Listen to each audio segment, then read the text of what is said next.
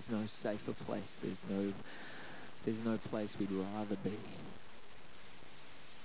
Lord, we thank you, thank you, thank you. Wow, how good is God? Whoa.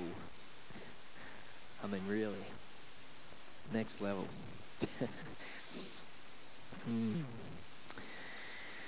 I've got a little thought to share with you in a couple of verses as we hear about our offering this morning. The first verse is in Psalm 119.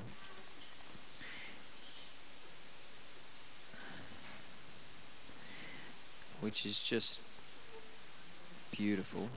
So if you want to turn there, if you've got your Bible.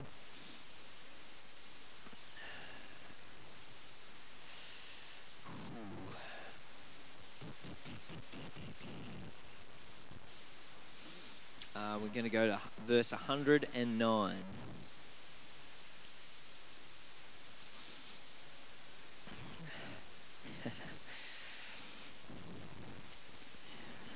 Now, it doesn't actually say who wrote Psalm 109, but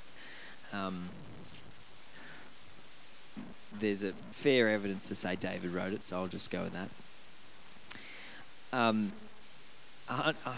Psalm 119 and verse 109 says, "Even though my life hangs in the balance, I'll keep following what you've taught me, no matter what." The ungodly have done their best to throw me off track, but I'll not deviate from what you've told me to do. Everything you speak to me is like joyous treasure, filling my life with gladness. I have determined in my heart to obey whatever you say fully and forever. You know, this statement that the writer is making is a resolution, something that has been a line drawn in the sand at one point in their life. And it's one that needs to be made over and over again. You know, what has the Lord's been impressing upon my heart and walking me through is the actual fact that life is really hard. Life is hard.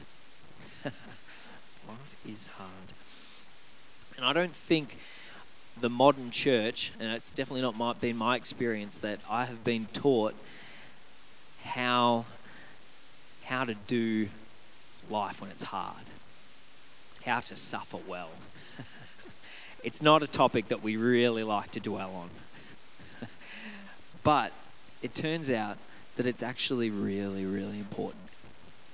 It's really, really important. And it's a pivotal part of our journey and our walk with the Lord. Because there are things that the Lord has for us. There are things that the Lord wants to build in us that cannot be done in a place of comfort, in a place of peace. There's just some things that can only be received, can only be built when we're in the face of something really hard.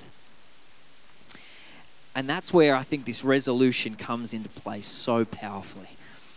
David says that even though my life hangs in the balance, my whole life feels like it's on the edge, I'll keep following what you've taught me, no matter what. Steve spoke about it in his vision this morning about the foundation. What is your foundation? You know, if you're on sand, man, it falls away quick. It doesn't take, as Steve said, it takes a little gentle wash of a wave to take that away, let alone a storm. Let's not even talk about storms. It only takes just a tiny little thing to just wash that away. But can we have our resolution be this, that no matter what, I have decided that I'm going to keep following what you've told me to do, no matter what. And I don't want you to get confused here that there's an apprehension, I think, when anyone hears or talks about something being hard or suffering, that you have to, your image of walking through that is you've got like, if we're going to use some biblical terms, you've got like sackcloth and ashes on you and you're just like wallowing in sorrow and despair. That's not what suffering with the Lord looks like. He reminded me, there's just, man, you pick one instance of the Lord showing up and doing something powerful, and I tell you, there's very few instances where it's not when that person is in deep distress or in a really bad spot. He reminded me of Peter walking on water, one of the greatest recorded miracles in that man's life. It wasn't when the ocean was calm. It wasn't when he was feeling at peace. It wasn't when he could see Jesus clearly. They didn't even know who it was. He said, he called out to him and said, if it's you, tell me to come. And while his attention was focused on Jesus, the waves were still there. The wind was still there. The storm was still going. He was walking on water. And it was only when he took his eyes off Jesus that he began to experience the danger, the weight, the fear of the things that were going on around him. They were still constant in both when he was sinking and when he was walking. I believe that's why we read in James 1 to count it all joy when we fall into various trials. Man, that passage doesn't become real until you've walked through some trials. You go, Lord, how is that even possible? And the beauty of it is that it's not possible just with you. You can't do that alone. That's not natural. That is supernatural. That is only possible with a connection and a resolution that says, Lord, I'm hanging on to you no matter what. Let's just read that in James 1 and verse 2. I'm reading out of the Passion Translation. He says, my fellow believers, when it seems as though you're facing nothing but difficulties, see it as an invaluable opportunity to experience the greatest joy you can. For you know that when your faith is tested, it stirs up power within you to endure all things. And then as your endurance grows even stronger, it will release perfection into every part of your being until there is nothing missing and nothing lacking. I don't know about you, but that sounds like an integral part of our walk as Christians. The trials, the testing. But that the Lord has something, has an experience of that time and those things that he wants to bring us into that is not wallowing, despair, destruction, pain, heartache. Those things will still be there, right? But it's through the connection with him that we're able to walk out and willingly go have a perspective of thank the Lord. Finally, I get some testing because I don't know who I am. I don't know what I believe until it's tested. And man, I don't know about you, but I want that. I want to step into that, as it says in the word, from glory to glory. I want to be continually on a journey of stepping into the perfection that he's working out inside me. I want that more than comfort, more than being comfortable.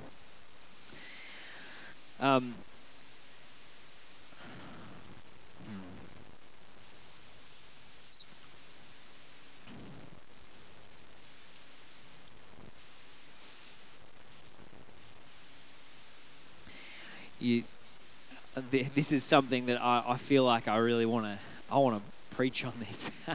And I reckon I will. I think that it's the Lord that, something that the Lord is bringing the global church into, is an understanding of how to walk out suffering with Him, so that it is what He wants it to be, a part of life that is going to build and grow you and be able to endure with Him. But when we think about offerings, what has this got to do with our offering? We go back to David's resolution here. He says, I've determined in my heart to obey whatever you say fully and forever, in verse 112. I determine in my heart to obey everything that you say. Obedience. We know that when we're talking about tithes and offerings, what the Lord has told us is to bring the tithes into the storehouse. That's His instruction. And our opportunity in obedience is to do that no matter what. To follow what He's asked us to do, no matter what. I was reminded of an instance in the Word where a gift, Jesus highlighted a gift that someone gave and taught the disciples a lesson about what is valuable to Him, what draws His attention when it comes to giving. And it was the widow who gave 2 small copper coins in the midst of, it says rich men bringing large sums of money that meant nothing to them. But this widow brought 2 copper coins, and it meant everything to her because it was all she had. She was in a really rough time. We can guess from that instance that the Lord Jesus is saying that that's all she's got to live on. That's a pretty rough time. And I'm not saying that that's the model that we have to give. I'm not saying gather up everything you have and make sure that you put yourself in a situation where you're really in a desperate, dire strait. But what I am saying that this is a model for what attracts the Father's heart. She gave something that really cost her something. She gave something out of a place of faith. And I believe that she had trust in the Lord to do that. She trusted that the Lord would look after her. She had a resolution like David. I will hold on to you because you are my source, not anything else. Wow. That's what draw Jesus' attention. That's the kind of gift and the kind of attitude that we want to have, that I want to have in a really rough time. I'm holding on to you, Lord. I will do whatever you ask me to do. And that's a question we've got to all ask of the Lord ourselves. Lord, it's not about the amount. It's not about anything else. It is about our connection to the Lord and asking Him, Lord, tell me. I want to obey everything you've told me to do, so tell me. I'm listening. Lord, what do you want me to do? So that's my prayer for us this morning, is that we would trust the Lord and we would say, Lord, what do you want me to give?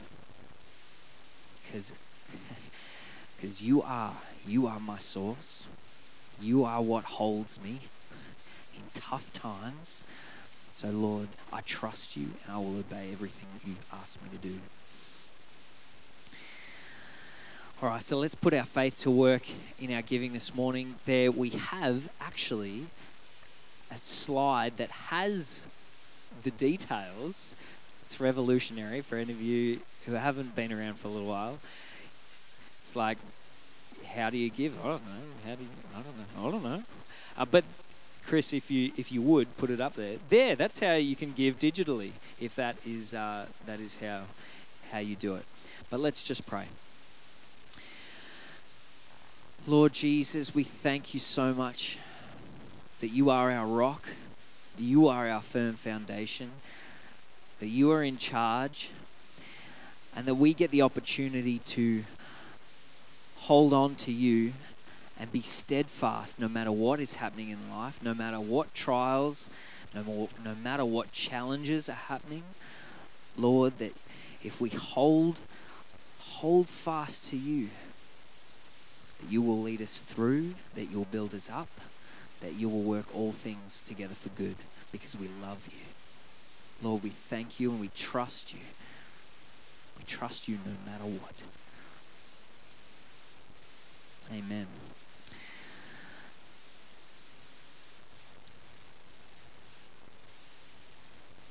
I'll hand it over to the one and only Pastor Tim Maxwell.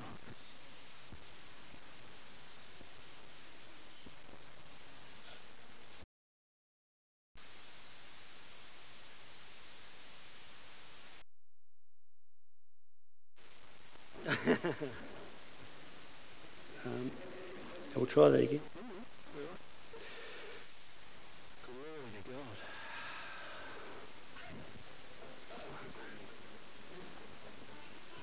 God. Welcome this morning. Glory to God.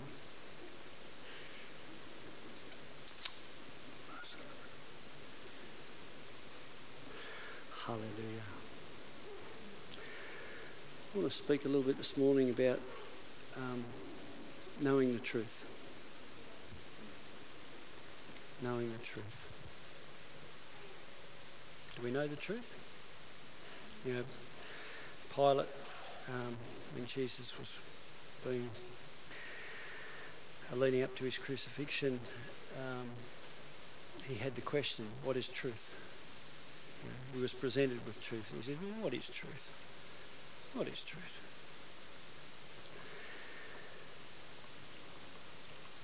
You know, if we've got truth in our heart,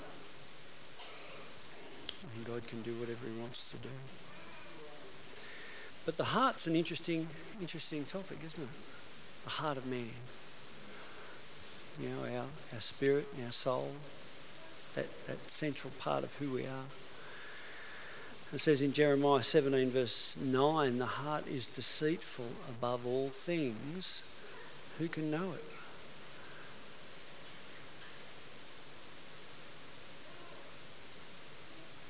I'll read it again. The heart is deceitful above all things and desperately wicked. Who can know it? I, the Lord, search the heart. I test the mind, even to give every man according to his ways, according to the fruit of his doings. And we think, yuck, that doesn't sound very encouraging. Do we want to be rewarded for the fruit of our doings? That's the problem area. The problem area is our heart. But that's exactly the place that Jesus goes to. He wants our heart. Why? Because you go to the area of the greatest need. He goes to the area where the problem originates, where it's centred, because he wants to be the centre. You know, David wrote in Psalm 51, behold, you desire truth in the inward parts, and in the hidden part you will make me to know wisdom. He's talking about the heart, our very being, our very heart. And if you've got your Bibles, you can turn to Psalm 51. Now this psalm, interesting about this psalm, it gives a context of when or why this was written. And it says it's a psalm of David when Nathan the prophet went to him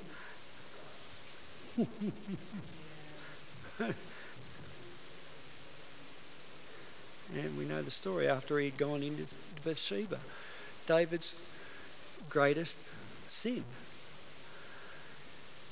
And David wrote this psalm. That was probably one of the hardest times of his life, as Caleb was saying. But what's in our heart? How do we know what's in our heart?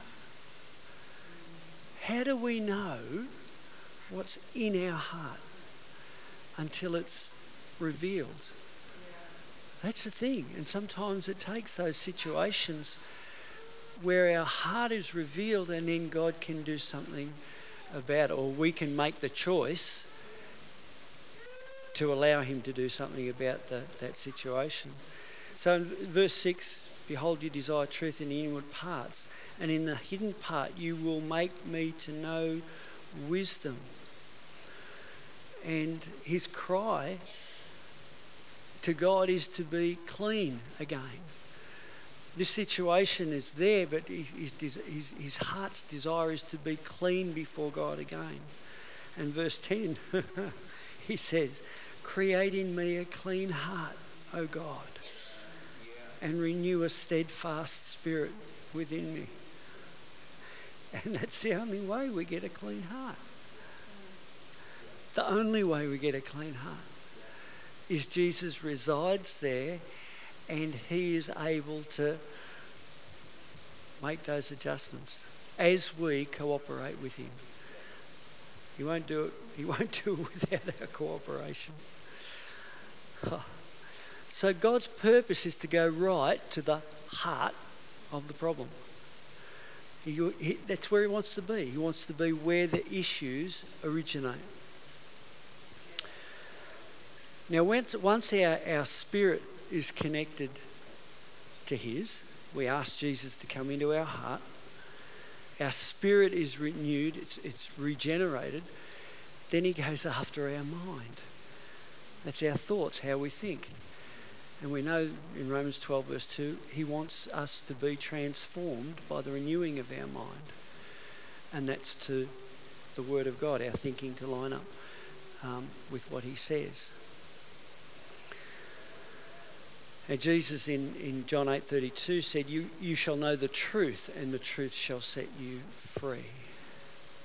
You'll know the truth, and the truth shall set you free. So there's three words in the New Testament that are all translated truth in Scripture.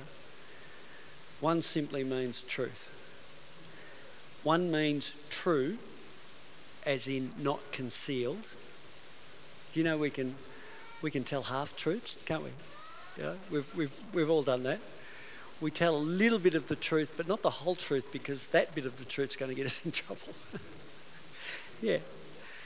And the other one is to speak or tell the truth. They're all translated truth. You shall know the truth, and the truth will set you free. So, we've got a question just like Pilate. What is truth? Well, Jesus is truth. Yes, Jesus is the truth. But what about the life that we're living? What about everything that we have surrounded? Is everything that is around us, is it true? Is it based on truth? Or are we just living in an environment, in a society, in a world where there are a lot of things that aren't true? There are a lot of things that are concealed because the actual truth would just be too confronting. And that is the reality of the world that we live in. And look, there's so many things that you could talk about that is it true? Is it, what's the basis of what we live in? So trust and truth are really, really closely linked. Trust and truth. Why do I trust something? Because I believe that it is true. That make sense? I trust something because I believe that there is truth in it. So what happens if what we have trusted in because we've believed that it was true, it had truth as its basis. What happens when we find that what we thought was true is a lie, or is not what we thought it was? What do we do with that? You know, the Bible talks about the shaking, and the shaking's happening right now. The shaking is happening right now in institutions and structures all over the planet, in churches everywhere. Things are shaking, and things are being revealed that we thought were true, that we trusted in, that we think, oh, hang on, that's not. And the Bible says that everything will be shaken so that only that which cannot be shaken will remain. And we've already heard about if we're standing on a foundation of sand, or we're building something on a foundation of sand, it will not stand. It will not be able to cope with the storms.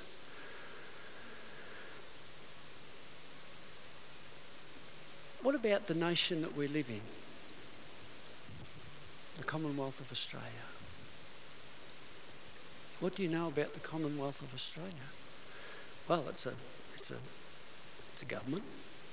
Yeah, it's based on what we got from England and all the rest of that. And, there's houses of Parliament and yada yada yada yada, and the government is set there in place because we elect them, and they're there to do us good. So we trust. There's a few giggles in the room. What's going on there? I don't understand. The Commonwealth of Australia.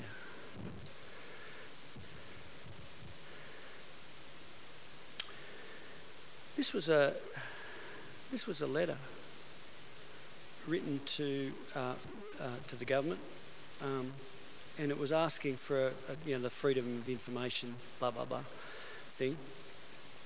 And it was written by a gentleman, and it's, Dear Department of the Prime Minister and Cabinet, I know that it is my duty to keep you informed of my will on anything that comes before Parliament or should come before Parliament.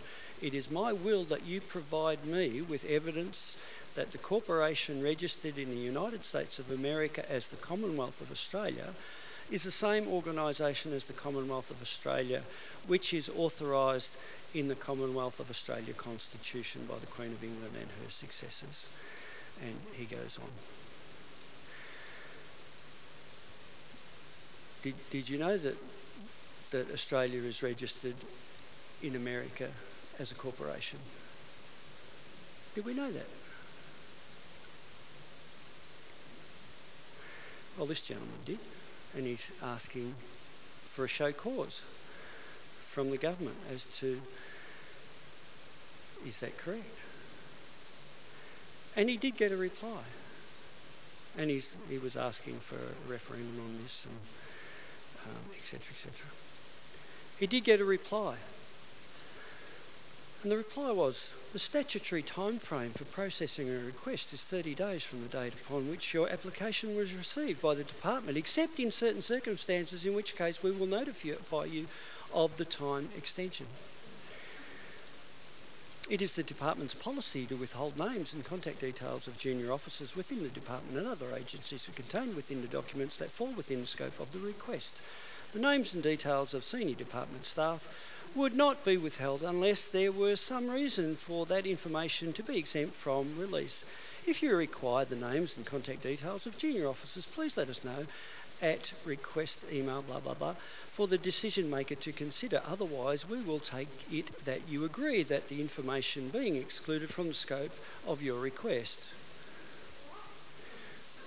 Exactly.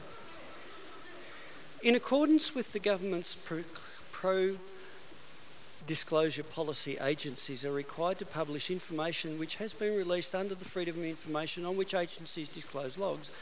If you wish to raise any objections to the publication of any of the documents which may be released to you, please contact the department by email. Supporting reasons for any objections would be appreciated. Agencies may decide that an applicant is liable to pay a charge in respect of a request to access to documents. If the department decides that you are liable to pay charges, you will forward a preliminary assessment of charges to you as soon as possible. The department will write to you again when we have further information. Otherwise, further information on freedom of information processing can be found at the website of the Office of the Australian Information Commissioner at blah, blah, blah, blah, blah. That request was made in 2013 and it wasn't replied to. Well, he hasn't got a yes or no. Gobbledygook. So, Australia was registered as a corporation in America in 1973. Good on you, Goff.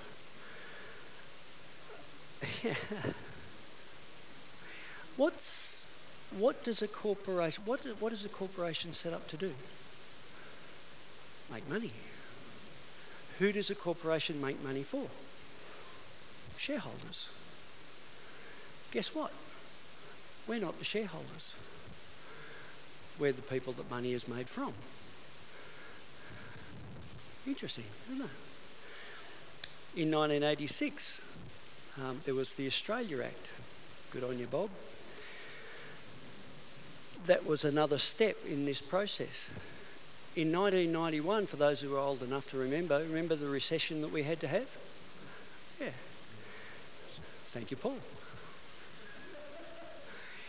At that point, Mr. Keating, in all his wisdom, floated the Australian dollar on the American Stock Exchange. That devalued the currency in Australia. It helped the strength of the currency in America, and we had a recession. That's when interest rates went to 18%. Yeah. Interesting. So, there's that thing in itself is really interesting, because you jump on the internet and you can pose that question, and you'll get a lot of the fact checkers. Australia is not a corporation. Well, actually, it's there. We are a corporation. We've got like a parallel government. So, is there truth in government or not? Can we trust what is not true? So many things that are going to be revealed in our time. And if we've got our trust in something that's not true, that's not based in truth, we're going to be floundering. We are going to be floundering, because it's like the rug's going to be pulled from underneath us if our trust and our confidence is in different institutions or what they might be able to do for us. It's the Word of God. It is the truth that we need to be founded upon. So you shall know the truth, and the truth shall set you free. That word free means unrestrained, at liberty, unrestrained. And you think about that word unrestrained, you think, oh, hang on, unrestrained? Oh no, bad things will happen if there's no restraint, if something is unrestrained. And I use my my dog at home as an example. We've got 3.5 acres, okay? We've got a fence around the outside, and she lives in that space most of the time. Unrestrained. She has the freedom on a hot day. She will just go and hop in the dam, cool off, come and shake on anybody who's close. And later on she'll do the same. She can go and see if she can sniff out a bunny or whatever. she's got the whole place. It's hers. She roams and she's free. She's not on a chain. She's unrestrained. She lives in that space. And you say, well, what about the fence? That's stopping her from getting out. Absolutely it is. Well, most of the time. Most of the time it does. Because we had a little dog years and years ago. Wilma, put your fingers in your ears. We had a little dog years ago, and unfortunately that little dog got out onto the road, and it was only a little dog. She was a metre long when I took her off the bitumen. She was outside of where she should have been, and it wasn't safe. It wasn't safe.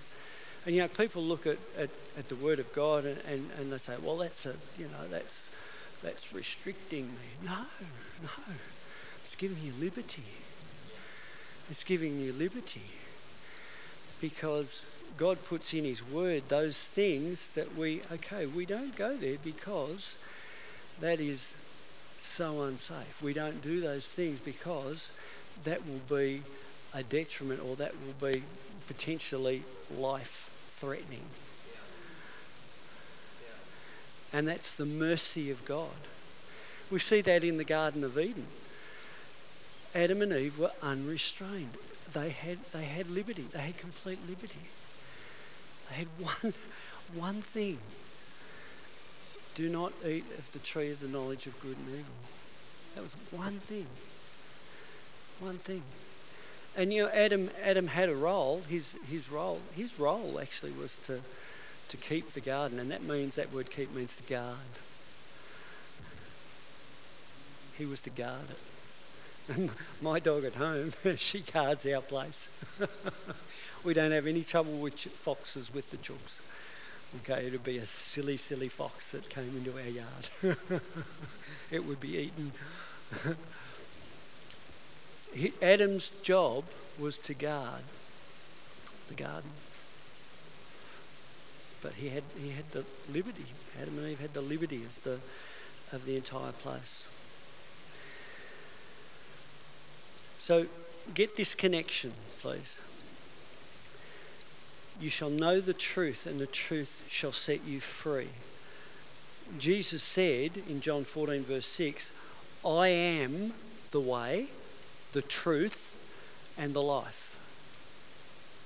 Jesus said, I am the way, the truth, and the life. I am the way to receive truth that will bring you into that unrestrained life, that liberty of living as God has designed for us. So you shall know the truth. Jesus is the truth, and Jesus is the Word. So John chapter 1, verse 1. In the beginning was the Word, and the Word was with God, and the Word was God. He was with God in the beginning. And verse 14, and the Word became flesh and dwelt among us, and we beheld His glory, the glory as of the only begotten of the Father. So Jesus is the truth. He is the Word made flesh. So as we know the truth, that is Jesus, and we speak the truth, which is His Word, we shall be set free. It's so important. We can have this intellectual or even a hard experience of accepting Jesus Christ, but then not walking in the truth. We've accepted the truth, but we don't walk in the truth. There was a time, I don't know if they still do it, but if you were giving evidence in a courtroom, hand on the Bible, and it was, I swear to tell the truth, the whole truth, and nothing but the truth, so help me God. I don't know if they still do that. I think I think they may have made some adjustments there. But this is the truth. Swearing on the truth, to tell the truth. What would our lives be like if we only spoke the truth? If truth was the only thing that came out of our mouths? What would our lives be like? You think, what do you mean? Well, how about this?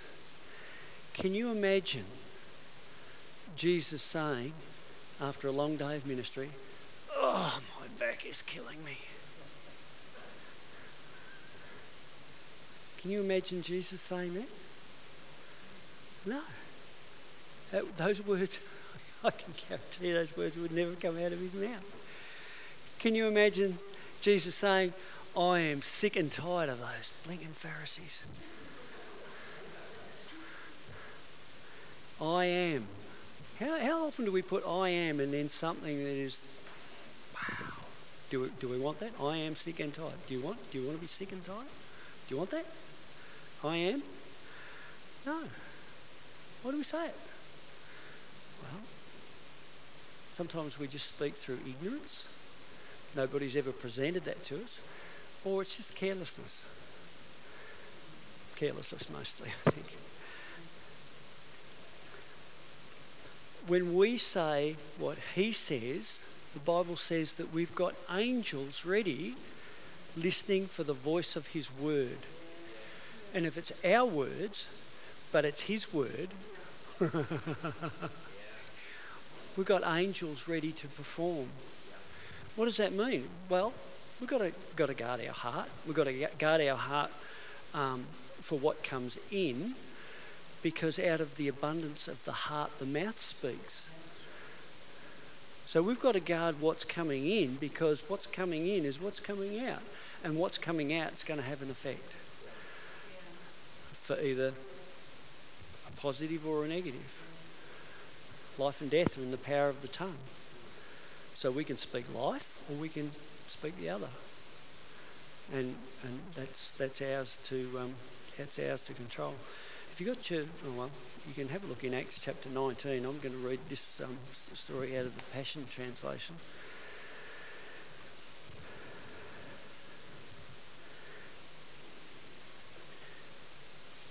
Because you think, somebody might say, well, I know a bit of the word. So, and that's good. The more word we get into our heart, the more the Holy Spirit has to work with. But this is a story. It's Acts chapter 19, and it was during one of Paul's missionary journeys. And I'm just going to read from verse 11 out of the Passion. It says, God kept releasing a flow of extraordinary miracles through the hands of Paul. Because of this, people took Paul's handkerchiefs and articles of clothing, even pieces of cloth that had touched his skin, laying them on the bodies of the sick, and diseases and demons left them, and they were healed. That's powerful stuff. That is powerful stuff. It says extraordinary miracles, extraordinary. You think, oh wow. Now, I've read of different accounts of where these cloths. Now, you think a handkerchief, okay? That's a nice, clean, fresh one. So, yep, nothing on that one. But these handkerchiefs or cloths or aprons that I'm talking about here, Paul was a worker. He worked hard, and he was a tent maker. And different portions of Scripture tell us that there were times where he was working manually hard and creating an income, and he was funding his own ministry at times through that work. So these cloths would have had his sweat on them. You think, well, if Jesus can spit and make mud and heal someone's eyes, that's even grosser. So these cloths actually had part of him in them. All right, it had touched his body, but part of what he was in these, and extraordinary miracles. But then it goes on. Now there were 7 itinerant Jewish exorcists, sons of Sceva the high priest, who took it upon themselves to use the name and authority of Jesus over those who were demonised. They would say, "We cast you out in the name of the Jesus that Paul preaches." Now, why were they doing this? Maybe they had seen the results of Paul's ministry. I think they either saw it or they heard about it. Now, these were Jewish exorcists. For them to even be there, they may or must have had some sort of success in some measure with dealing with evil spirits. If you research it, you'll find that their success was limited, and there were certain things that they just couldn't do. But they thought, okay, this seems to be working. We'll give that a try. Yeah. One day, when they said those words, the demon in the man replied, "I know about Jesus, and I recognise Paul, but who do you think you are?"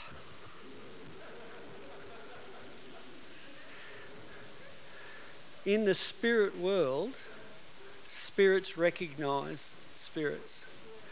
When Jesus came, there's plenty of instances when Jesus came, the demons recognised him, and they were very fearful. Spirit recognises spirit. And this spirit looked at these people and they said, "Nothing doing. I don't know who you are," because you don't know who you are. You haven't got the goods. Then the demonised man jumped on them and threw them to the ground, beating them mercilessly, overpowering the 7 exorcists until they all ran out of the house naked and badly injured or badly bruised. So it's not a formula. Jesus' name is not a formula. The truth is not a formula. It's built through relationship. It's built through accepting him. Initially, that's our initial point. Accepting what he has done on the cross to save us from our sins, to make us right with God. And that's the starting point. That's the starting point of a relationship that has no bounds. A relationship that we can live at liberty. Within his framework, sure, absolutely. But do you know, and I was thinking about this, if we have the love of Jesus as our guiding light, and Jesus was asked, which is the greatest commandment? He said, well, love the Lord your God with all your heart, and all your strength, and all your mind, and love your neighbour as yourself. And then towards the time where he was crucified, he told his disciples, "A new commandment I give to you, that you love one another as I have loved you."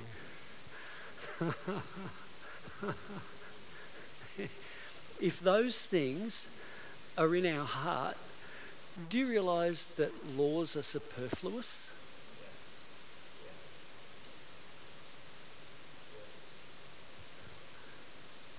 Laws are actually superfluous because we will never harm another. in word or action.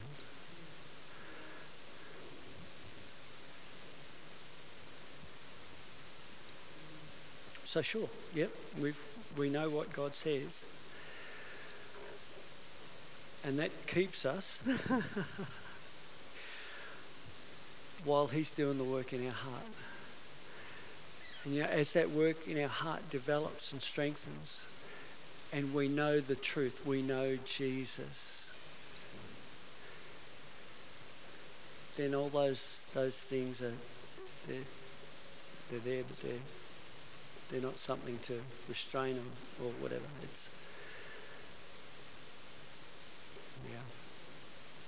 And the cry of Paul's heart, you think, well, Paul, look, you were doing this stuff. How amazing. Do you know the cry of Paul's heart? It's found in Philippians 3:10. He says that I may know him. That was the cry of his heart. And he says in that passage, I'm not there yet. I haven't reached where God wants to take me yet, but I'm pressing on. I'm heading in that direction. For somebody to be doing these things, you think, wow, you must be there. He said, no, I'm not there, because there's still more. There's still more. I still want to know him more intimately. And look, for some that might seem, well, that's a bit wishy-washy. No, it's not. It's the God of the universe that we get to be intimate in our knowledge. It goes far beyond knowledge. It's our relationship with. And as that's our heart's desire, God looks at that heart. God's always looking at the heart. If that's what we want, that's what he will give us as we press into him. How do we press in? It's our worship.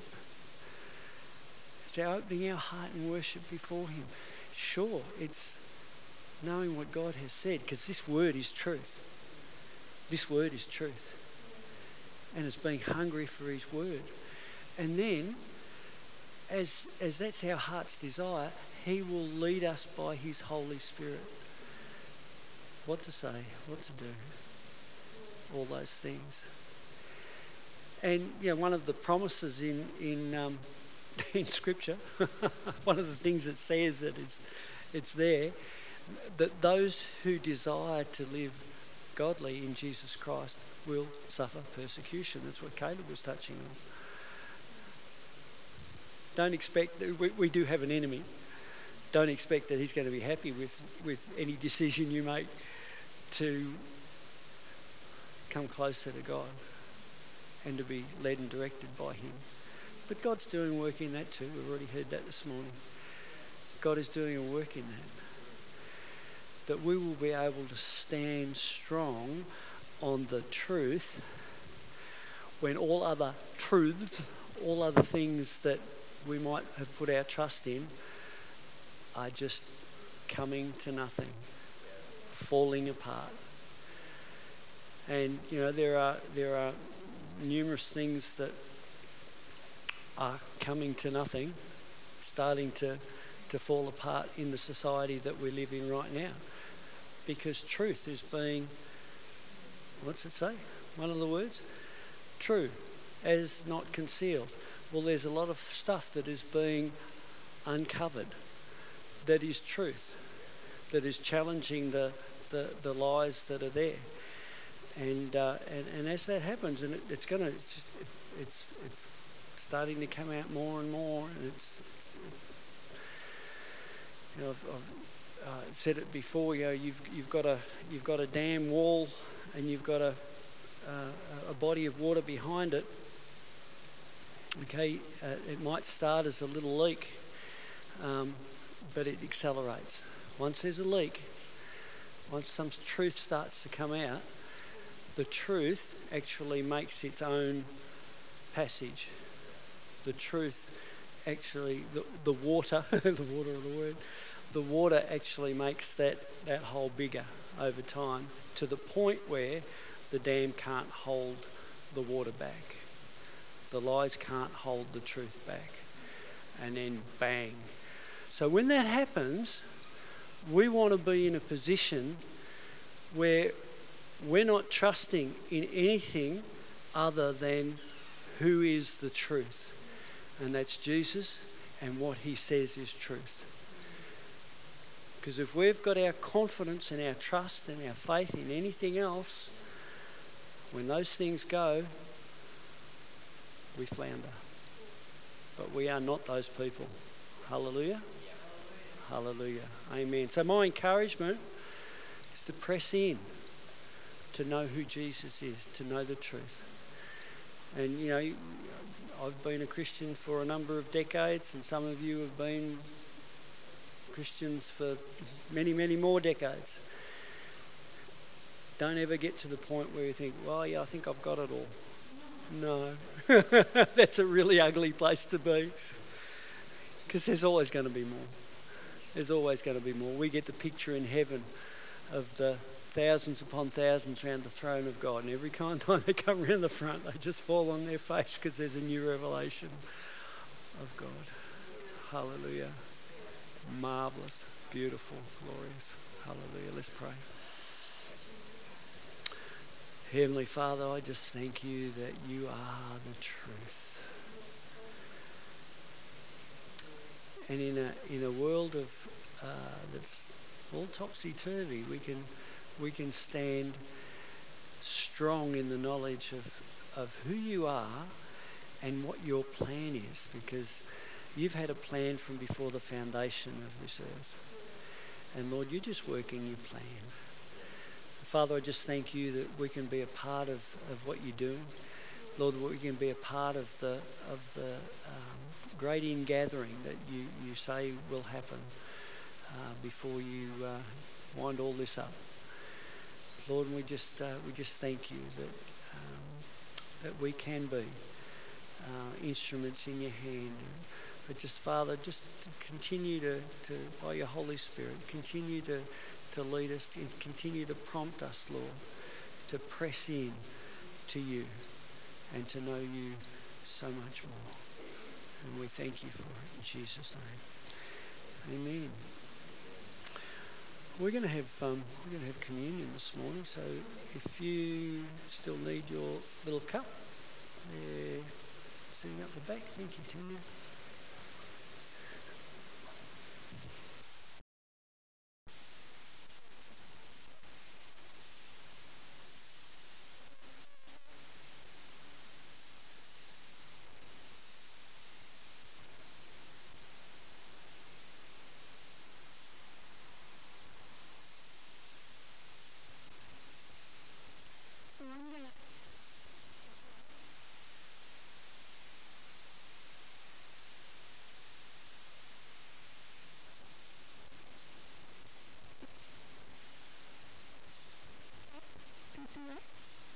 Okay, great.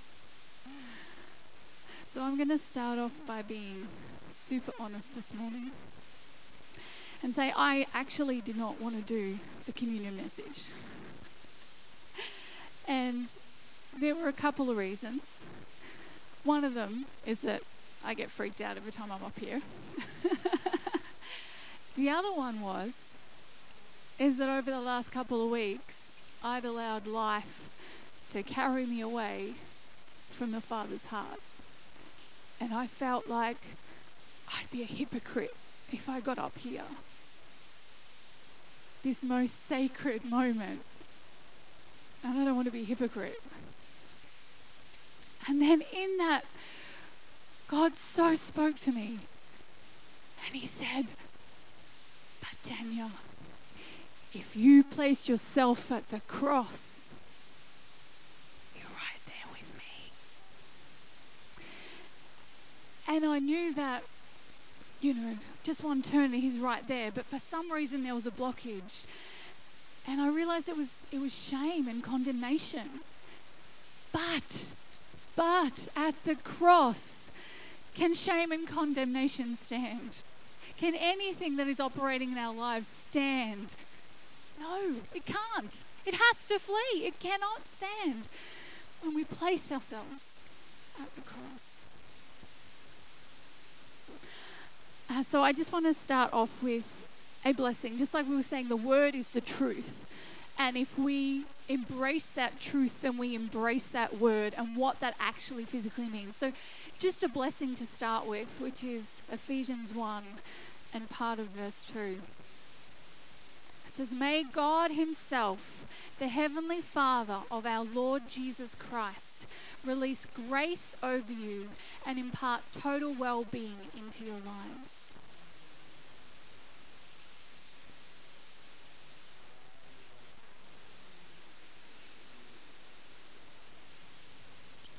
Ephesians 1 verse 7.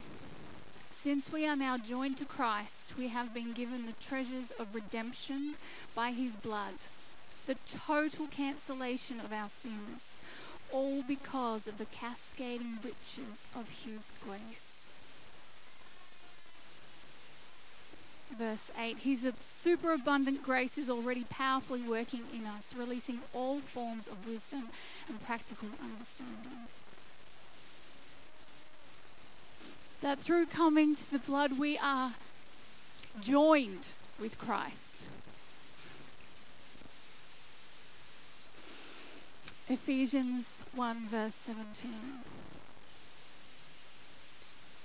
"I pray that the Father of glory, the God of our Lord Jesus Christ, would impart to you the riches of the spirit of wisdom and the spirit of revelation, to know him through the deepening intimacy with him."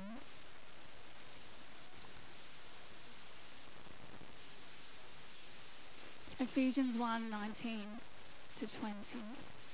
"I pray that you will continually experience the immeasurable greatness of God's power made available to you through faith. Then your lives will be an advertisement of this immense power as it works through you. This is the mighty power that was released when God raised Christ from the dead and exalted him to the place of the highest honor and supreme authority in the heavenly realm." So we have that authority in the blood. We have that authority through the cross.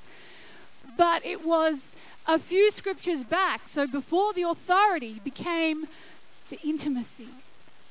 It is coming to that place of laying our lives before him, of trusting him, of knowing that his word is true, that no matter what the enemy is trying to tell you, seduce you with, flatten you with, his word is true. That we have the authority, that we have the victory, that his heart is for us. And he has made a way for us to be the closest we possibly can be through the cross.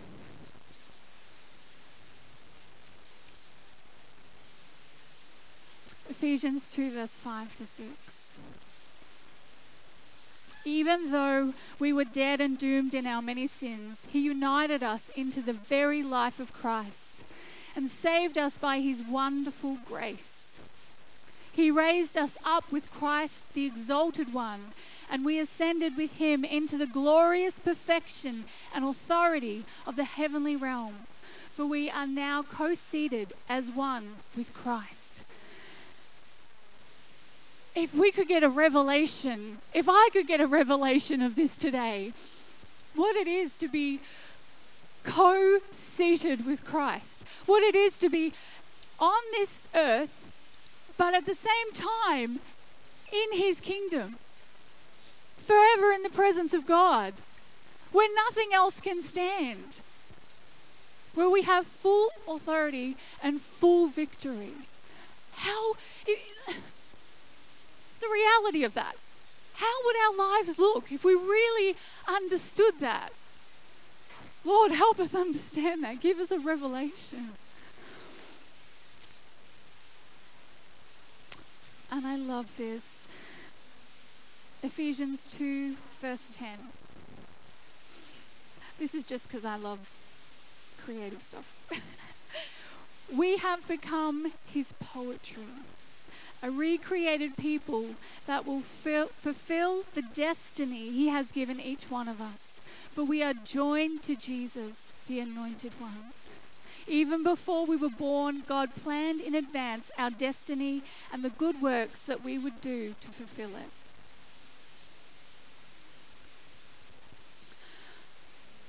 There's just one more thing I want to read.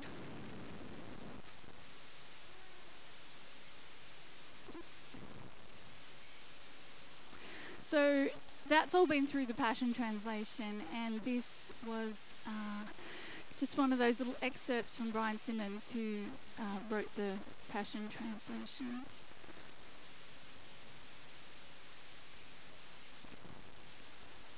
I hear him whisper, "Trust in me. You are no stranger to my heart. I carry you inside me as a mother carries a child in her womb. I am the one who nourishes your soul and gives life and breath to your body. When I see you, I see the delight of my heart and the child I cherish. The wounds of my hands will speak of me, of suffering love, and you are worth the price I paid. With my blood, you can rest in me and trust in me." Many times you struggle when you can rest in love. I am preparing you for glory. I am grooming you for great things. The struggles will not break you. They will bring you closer to me. Don't look upon the actions of those who are near you, but look upon the moving of my heart, the stirring of my spirit to bring you closer to me. Others will fail you and at times hurt you, but I can never forget you. Trust in me. I will flood you with light and glory. My mercy kiss will dissolve your pain. The words others have spoken to you will be forgotten, and I will bring everything within you into harmony. What has happened to you will make you more of a lover than that what is right and true. It was not meant to move you from me, but to pull your heart closer to the fire of love within. So with that, let's take our elements. So thank you, Lord, for your body that was broken for us. Thank you, Father God, that through that brokenness we can be as close as possible to you. Thank you, Lord God, that this is, even though it's a physical element, it is a spiritual food into our very beings this morning. That this changes our lives, that this nourishes us, that this is the body of Christ. Thank you, Lord. Let's take the bread.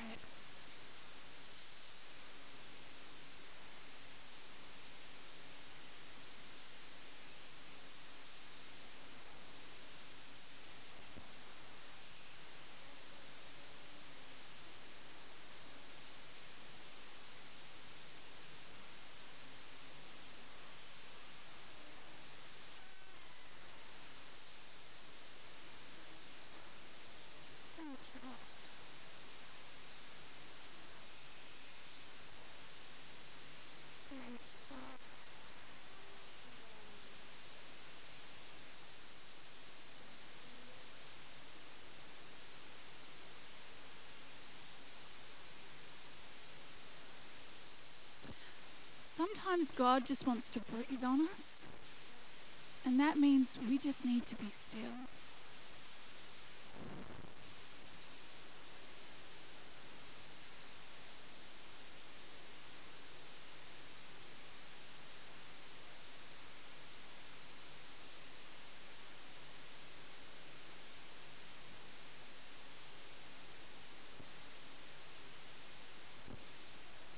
And we take the blood. And we thank you that it continually pours over our lives, that it never stops pouring, and that we can always come to the cross. Thank you for the authority that is given to us through the blood of Christ.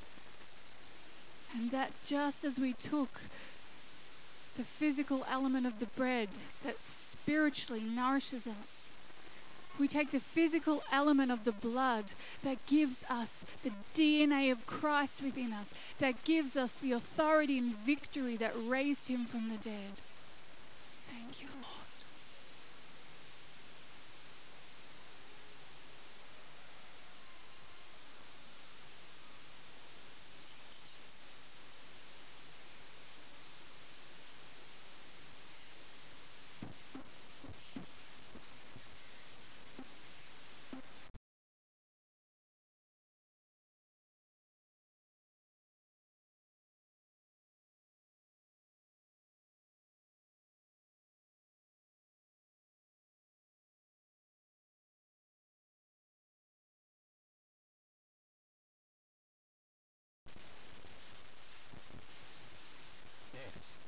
Bit happening there.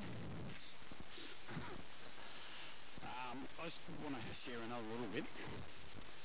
During the prayer meeting before the service, I had a picture of the old experiment where the Mentos was dropped into the Coke. And I didn't know what it meant until the proceedings of the morning. And it came to me that the Mentos represents knowing God, and it's in the head, it's head knowledge. And the Coke is representing the heart. And then when the Mentos is dropped into the Coke, there's a clear chemical reaction and it foams up and bubbles out. And it is clear to everybody that something's changed. And so too, that happens with us. When we drop that head knowledge down to here, yeah, it's a noticeable difference to people that we interact with. Yeah. So yeah, I'll let you ponder that while I follow this up and get some messages happening.